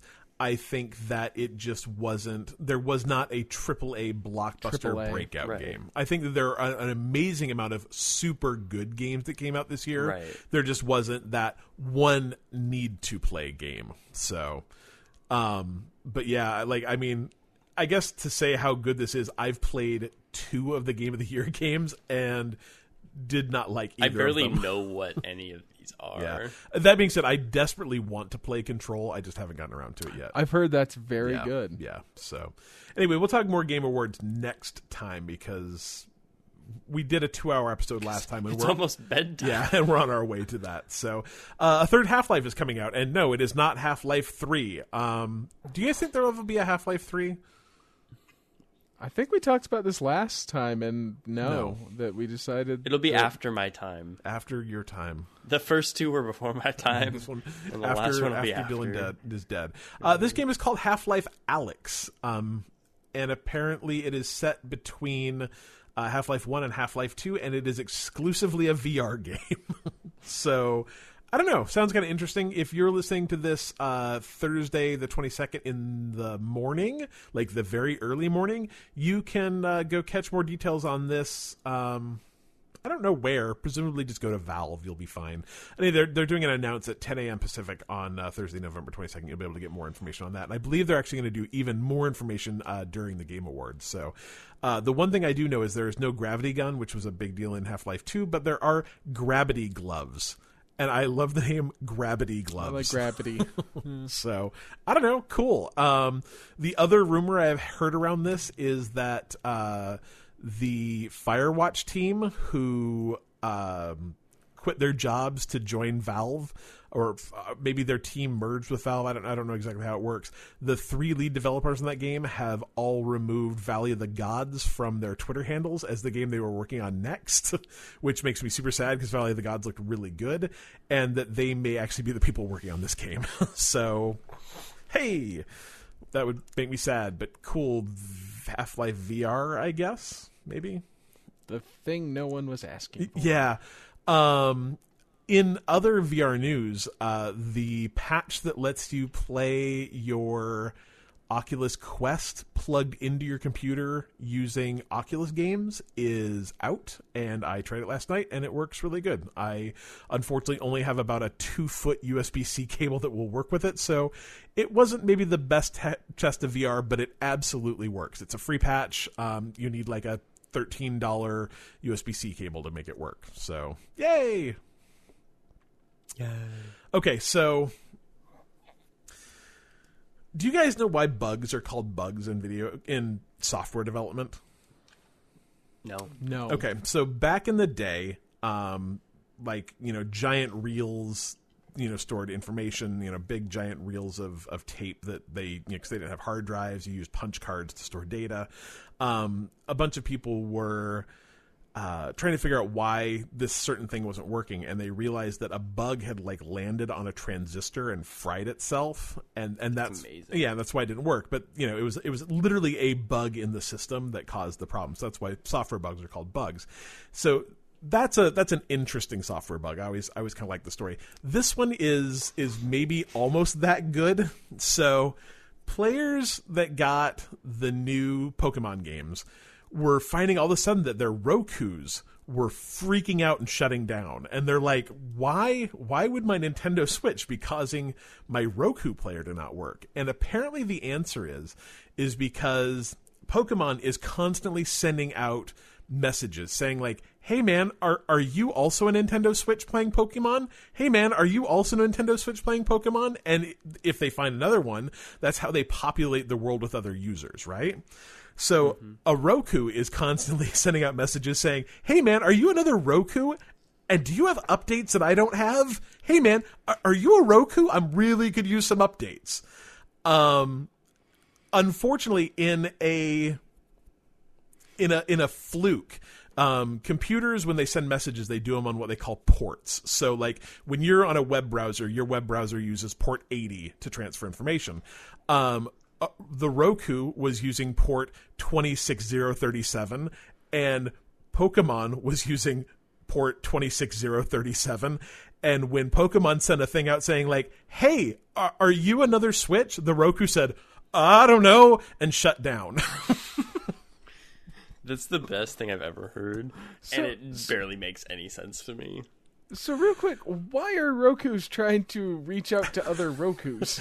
So, hey Roku, like it's literally so that like Roku the company doesn't have to waste bandwidth downloading updates to Roku. So they are. If my neighbor has a Roku that has an update, my Roku is like, hey man. Oh, that's... Or if you if you have two, Rokus. Yeah. Oh. Okay. Isn't that bizarre? Yeah. What I think the thing that makes me think about it is like, wait, why would that affect Roku's? Because wouldn't it just be downloading off of? So the first one, so your first Roku will say, "Hey man, you know, hey Roku, do you have an update?" And it's like, "Yes, I do." And they give it the update, and then your second Roku is like, "Hey other Roku, do you have an update?" And it's like, "Oh yeah, I got that update for you." This seems really complicated, and like maybe there's a better way to do updates. Dropbox actually works the same way. So if I have my wife and I share a Dropbox account, and so when I download a file, if it's syncing to her computer, it'll actually sync it from my computer over our Wi-Fi to her computer some of the time. They just do it to save bandwidth. Okay. I mean, frankly, I wish my Xboxes would do that. I mean, wouldn't it be great if you could download a game on your Xbox and your other Xbox is like, hey man, do you have that new Gears game? And it could be just like, yeah, here you go, instead of having to download a 100 gig game twice. Spoken like a true guy with 4 Xboxes. Or someone who downloaded the Call of Duty game on one Xbox, then went, oh, maybe I want to play it upstairs, and so downloaded it to the other one upstairs, and I'm like, oh, that's like 200 gigs. Yeah, data caps aren't cool. I guess as our last news bit, we talked about Xbox All Access like 2 or 3 weeks ago, and it's essentially a deal that will let you buy an Xbox One X from Amazon. You pay $32 a month for 24 months. And then 12 months from now, you get to trade that Xbox in for an Xbox Scarlet. I did that, and so I currently right here, right next to me where I'm podcasting, have a brand new Xbox One X. I ordered it at 9:30 in the morning from Amazon. It showed up at 7:30 that night because that's how Amazon works, I guess. This is the world we live in now. And so currently I have 4 Xboxes, which might seem a tad excessive, but you know, I mean, just because there are only 3 people that live in my house doesn't mean my dog might not want to play an Xbox. He can play. What if you have a guest? Right, if I have a guest. So it's kind of a spectacular deal when you really look at it, because it also comes with 24 months of Game Pass Ultimate. So I now have Game Pass Ultimate through July of 2022, which is pretty cool. And I'll get a new Scarlet in 12 months. So you pay it. The math ends up being like $732, but just the Game Pass itself is worth like $320. So essentially means that I'll pay less than $500 for a Scarlet. which presumably will cost at least that much. So pretty good deal, and I now have 2 Xbox One X's, which is pretty cool. All right, moving on to questions. First one is, as always, Dylan, that's you. Hey, yo, Vinny. What's going on? Dylan's camera is so low that all I can see is his top knot. Oh, there's his nose. I just enjoy that Vinny apparently sounds like, I don't know, a bad John Travolta. Yeah, he always does. No, I have a bad John Travolta impression. It's different. Let's hear it. I did it earlier today, and now I can't. That's cool. Because I did it accidentally, and I was like, that was bad John Travolta. Now I can't. If it comes to you, man, just bust it out. Doesn't matter what we're doing. It'll be cool. Yeah, I can't think of it. It's all right. Mr. Vinny wants to know what we are most excited about that came out of XO19. So think back to the recent past and what made you most excited. You can actually just scroll up because there's notes. That's what I'm doing now. The new Sea of Thieves update. Yeah, that is very cool. And I am excited for that Rare game because it looks pretty. Yeah, and as Vinny and I talked about the other day, Rare has to be one of the GOATs because they haven't made a bad game. If you look through the list, it's like those are all pretty top tier games. You know, so I think the thing is like I know that, but I haven't played most of their games. So I think other than Viva Pinata, I think I've played. Most all I never really played them, any of those Donkey Kong games. I never played the Banjo-Kazooie games. So yeah, it's all right. I'm really excited about that Rare game as well. Oh no, not actually. The Rare game looks cool. That Everwild looks pretty, so I'm excited about that. I'm probably more excited about West of Dead, that Western twin stick shooter. That looks really cool. The Drake Hollow, like Fortnite-ish kind of game, looks really interesting, and I'm super excited that Carrion and My Name is Pedro, or My Friend Pedro, are both coming to Game Pass because I really wanted to play both those games, and it'll be nice that I don't actually have to purchase them now. I like that. Cole? I don't pay attention to games that aren't out yet. Yeah, that's fair. And when you were talking about it, I just kind of zoned out. So I'm really excited that Remnant is now on Game Pass. Yeah, I mean, that came out. That was part of it. Yeah. I've really enjoyed there Remnant. There you go.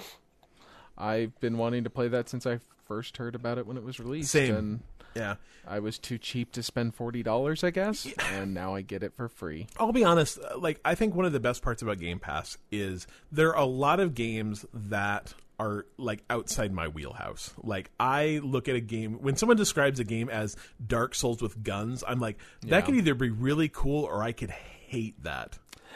It came out as the same time as something else that was really big that we bought. It might have been Division 2. No, I don't think it's that old. No, I think it's only like a month or two ago. Yeah, it's something that we bought. I'm sure that it came out at the same time. Probably whatchamacallit 3, Borderlands 3.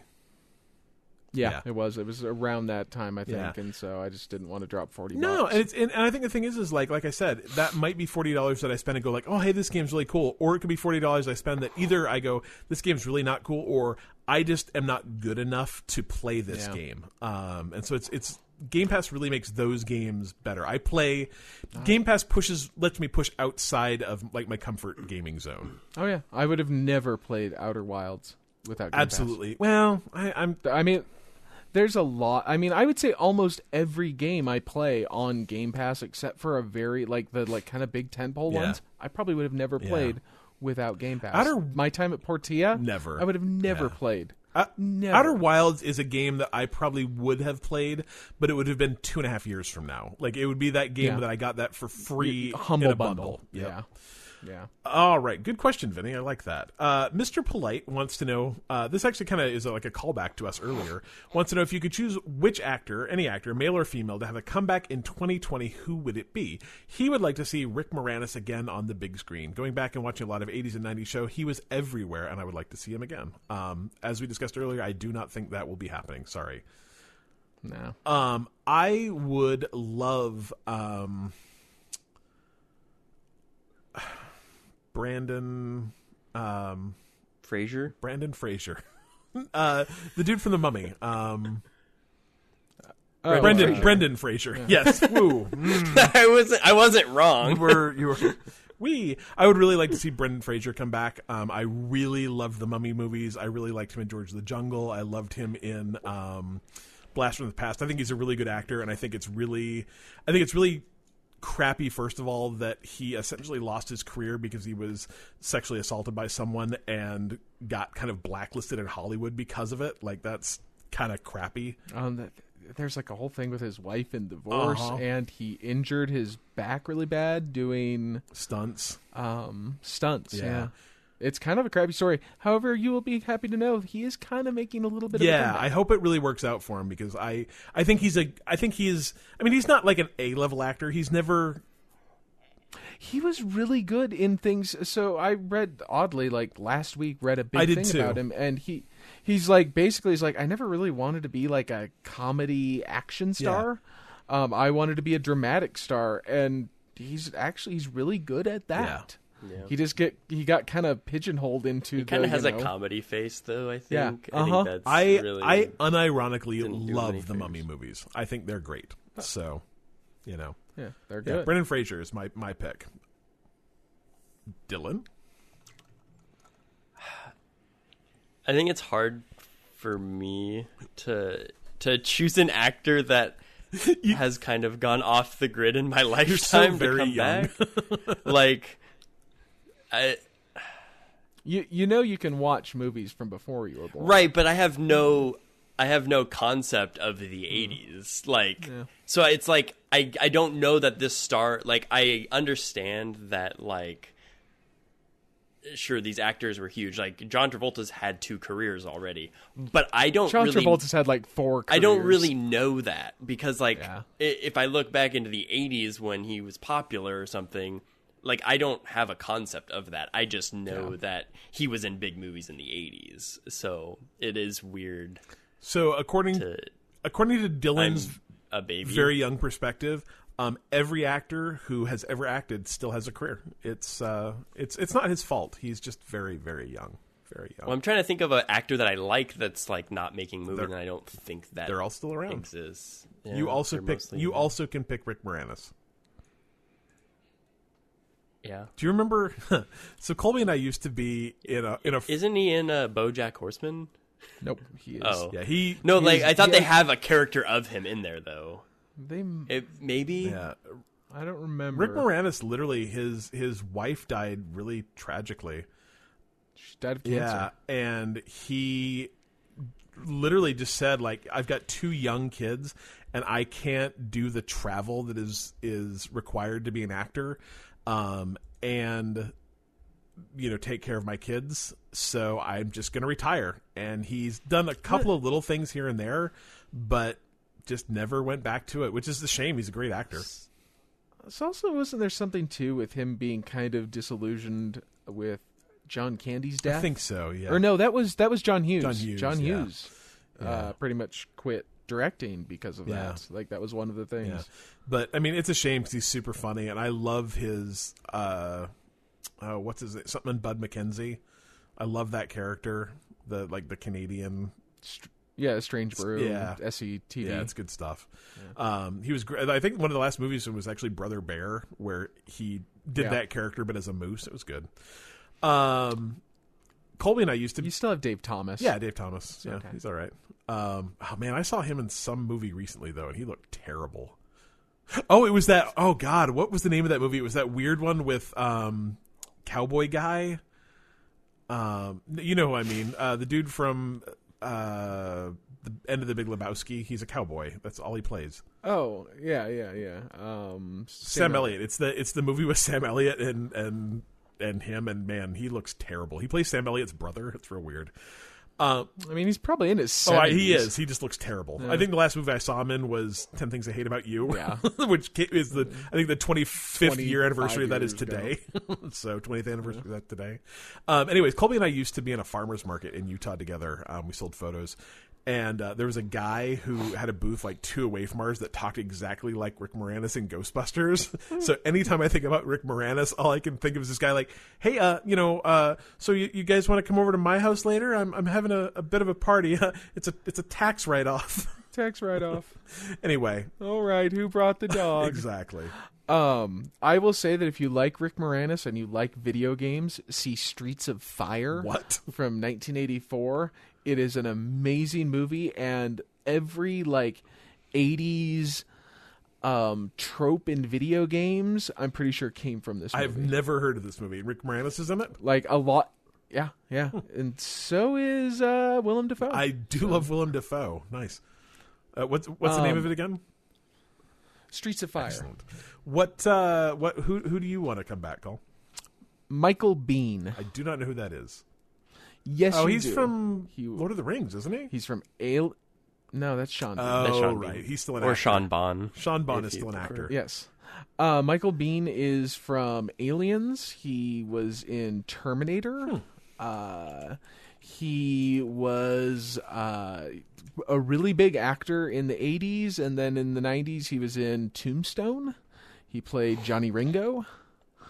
And then after probably mid to late 90s, just kind of faded into bad B-movie action movies. Huh.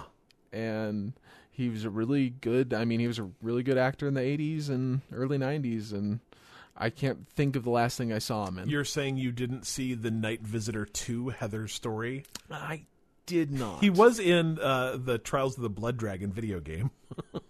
Yes, yeah, that was he played the main character because that's his 80s role. Huh. Interesting. Huh. He played Sushi oh no, that's the name of the movie, Sushi Girl.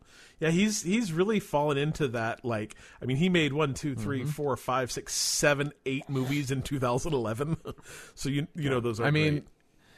You got to figure he was in some of the bigger franchises of the 80s. Huh.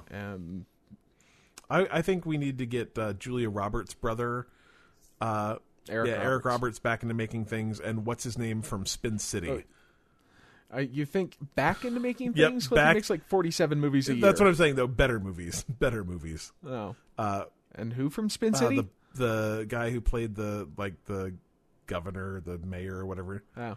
How about Michael J. Fox? Can we bring him back? God, I would love to bring Michael J. Fox back. What a terrific actor.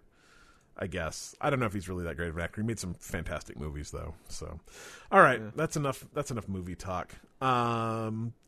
We can skip mine. Are you sure? I have a short answer. Colby does too. Okay. So, what Atari area game would you like to reboot? Area? Era. What Atari era game would you like to reboot? Pong. Is that just... How would you do it? That's all I really know. Is that just that Rockstar game? Well, the thing is with Tetris 99, you could probably exactly. I want a modern Pong. Yeah. We'll call it Ping. We'll call it Ping.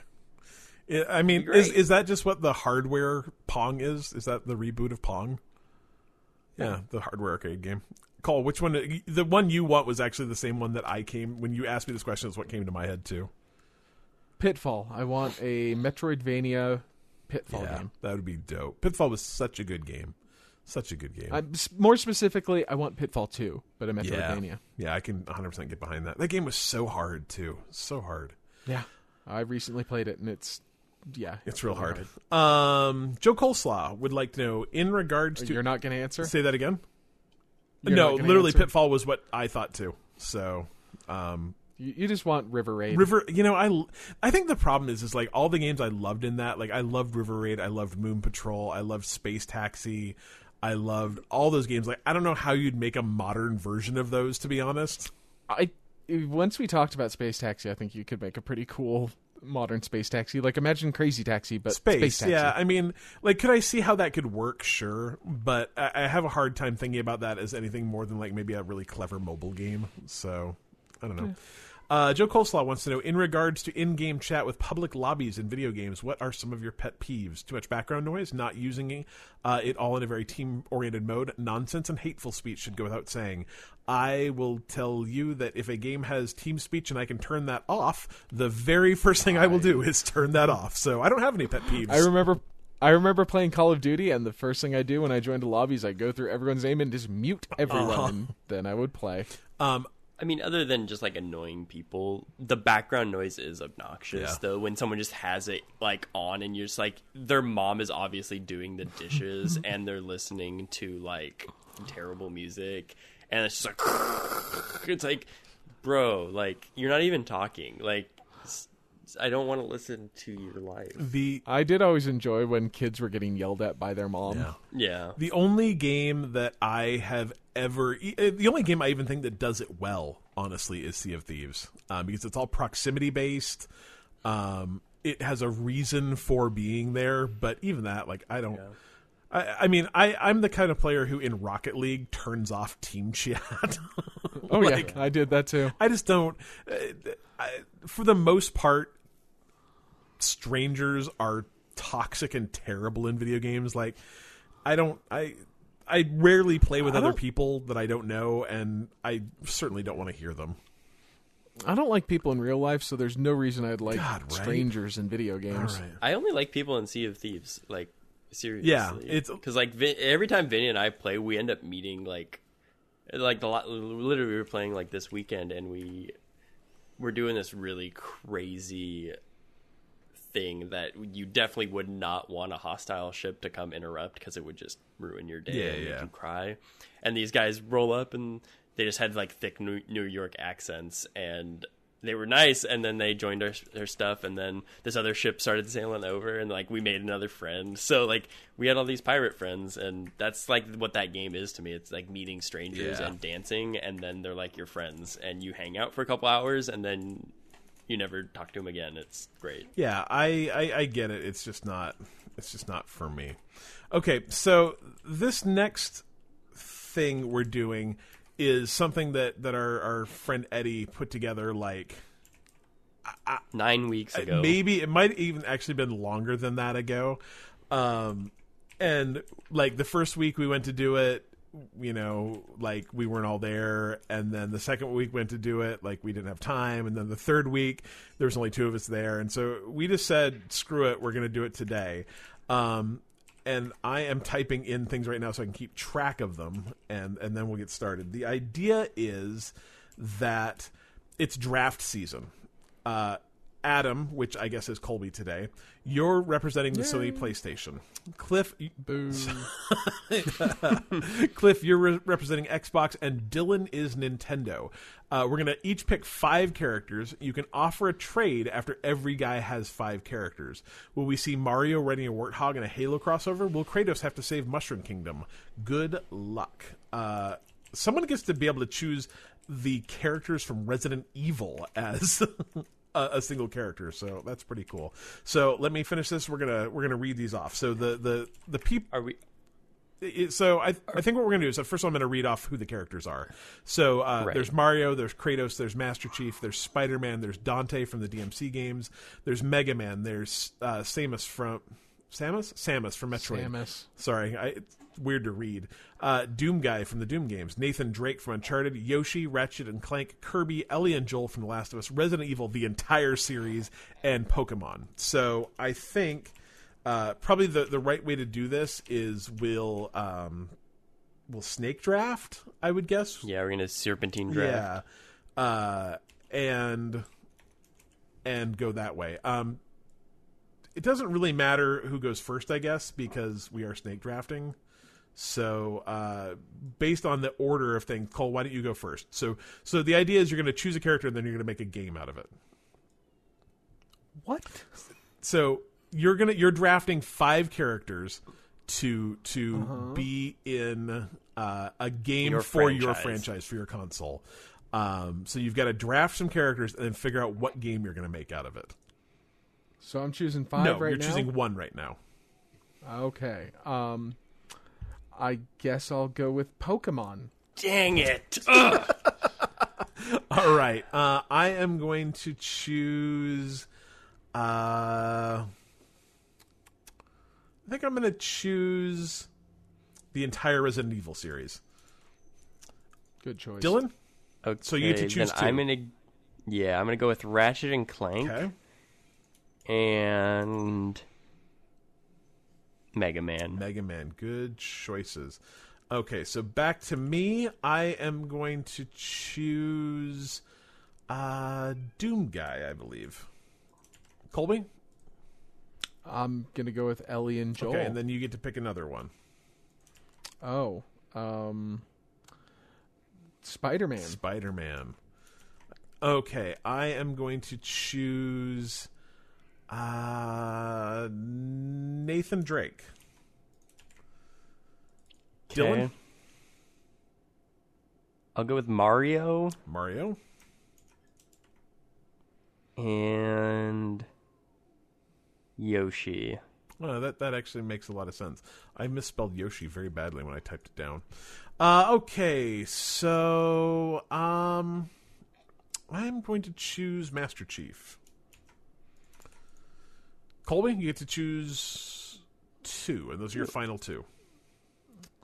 I'll go with Kirby and Kratos because I like alliteration. And those are your options. I'm going to choose. What's left? So I chose Samus. So you get Samus Dante. and Dante. Okay, so Well- I will read off who everyone has. Are you guys ready? Mm-hmm. Colby, you have Pokemon, all of them. I guess you actually got the National All Pokedex. 800 Pokemon. Gotta catch them all. You have Ellie and Joel from The Last of Us. You have Spider-Man. You have Kirby, and you have Kratos.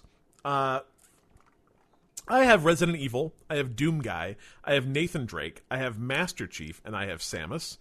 And Dylan has Ratchet and Clank, Mega Man, Mario, Yoshi, and Dante, which is obviously the odd man out. yeah, Dante is one of those things is not like the other, and it's Dante. Yeah. Which I will willingly trade him for anything that is not Yeah, like the other. and so we can each make a trade. So I guess is there anyone you would like to try and trade for, Colby? I don't know. I mean, if I could get Kirby or Pokemon for Dante, those would fit into my franchise a little better than Dante. But if not, I got an idea. All right. But my alliteration. Yeah, I don't think it's going to happen, man. Is there anyone is there someone you want, Colby? No. Okay. Is there? No, I've got Pokemon. Yeah. Exactly. What else do you need, really? I'm actually very, very satisfied with my list of characters as well. And I guess that just means you're out of luck, Dylan. Sorry, man. Okay, then my game is going to be a 1v5 game. It's Dante versus all the cute characters. So this is like a like what's that game that Vinny plays all the time? Dead by Daylight. Dead by Daylight. Yeah, it's like that, but Dante versus all the good characters. So Dante's trying all to these other games. murder all of these poor cute characters, and they're trying to escape. Yeah. I They do have some they do have some attacks. Yeah, they've got some though. abilities. They're just- I mean, the good news too is like, so I guess the question I have is if it's 1v, so it's 1v4. I think it's 1v. Well, yeah, Ratchet and Clank. Clank could be his own character. I guess that's so we'll just go. But 1v4. that's actually my question though. Is so you've got someone playing Mario, you've got someone playing Yoshi. Can the Mario character ride the person playing Yoshi? Yes. Yeah, so it's actually 1v3. Does it have to be 1v3 though? It's actually like Mario Kart, but Dante is chasing them. I love it. You have an idea for a game there, Cole? Yeah, no, mine's essentially Pokemon, except Because he got all the Pokemon. except instead of Ash, you have Spider-Man, and instead of Pikachu, you have Kratos. Wait, instead of Pikachu, you have Kratos. Who is Ellie and Joel in this game? I don't know. They're just off doing Could their they thing. be the- Mostly, I just want Kratos slaughtering like all the Pokemon. Pokemon. Can Ellie and Joel Like he goes to the gym and it is just covered in blood. Can Ellie and Joel be team bad guys? Team Rocket. Is it Team Rocket that are the bad guys? Yeah. So they could be Team Rocket. Yeah, exactly. Who's Kirby? I don't know what Kirby's doing. He's just eating Pokemon. His shocked face as Kratos again is slaughtering Pokemon. Pokemon. I love it. I'm just making Left 4 Dead 3. It's with like a super team. Yeah, it's all the characters from Resident Evil being attacked by Doom Guy, Nathan Drake, Master Chief, and Samus. So you Samus? Samus. It's like Samus. Metroid Girl. It's not the same character. It's Doom Guy. Or it is the same character. It's Samus. It's Doom Guy, Uncharted Guy, Halo Guy, and Metroid Girl. Versus all of the zombies from every iteration of Resident Evil. And I guess maybe like the boss characters in of this game would be the heroes from the Resident Evil games that got killed and turned to zombies by the Resident Evil zombies. So you go in and pick which one of the good guy characters you want to be, and then you have to fight all of the zombies and all of the good guys from the Resident Evil series. Solid? Sure. It's very solid, and I'm sorry I can't say Metroid Girl's name. I apologize. Oh, you mean Samus? I wanted to pronounce it like Seamus, like you would if she was like Irish. Anyway, I don't know how we decide who wins. Maybe Eddie decides? Is that how it works? Eddie has the final vote?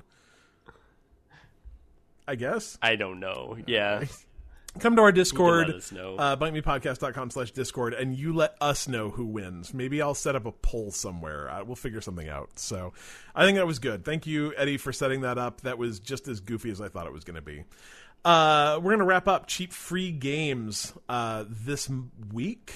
Epic Game Store, you can get Bad North, which is actually really cute. It's like a tower defense game that has these kind of like squidgy little characters, and you're essentially defending an island in every one, and like very Viking-esque looking people are coming to try and take over your island, and it's just all spears and arrows, and it looks fun. I think that. Oh yeah, it's on Game I think Pass, it might be. isn't it? Yeah, it looks good. Yeah. So it's called Bad North. You can get it on the Epic Game Store this week for free. Speaking of Game Pass, 2-3 days ago they just dumped a ton of games onto it. So you can get Age of Empires 2 Definitive Edition on the PC. You can get Age of Wonders Planetfall on the console, and coming soon to PC, Hearts of Iron 4 Cadet Edition on PC. You can get Lego the Ninjago movie video game on the Xbox. Rage 2 came to console and PC. I'm actually really excited to try that. For free. Yeah, Rage 2 is another one of those games where I'm like, that game looks fun, but it got like solid 7s. I don't know if I want to buy that for $60. So instead of buying it brand new on the Stadia store for $60, I'm going to play it for free on Xbox Game Pass. I think you mean buying it on Stadia for $210. Valid, very valid. Like we said, Remnant from the Ashes is available. It's very fun. I recommend it. Especially if you can find another person to play it with. I think that's a game that you're going to really enjoy co-op.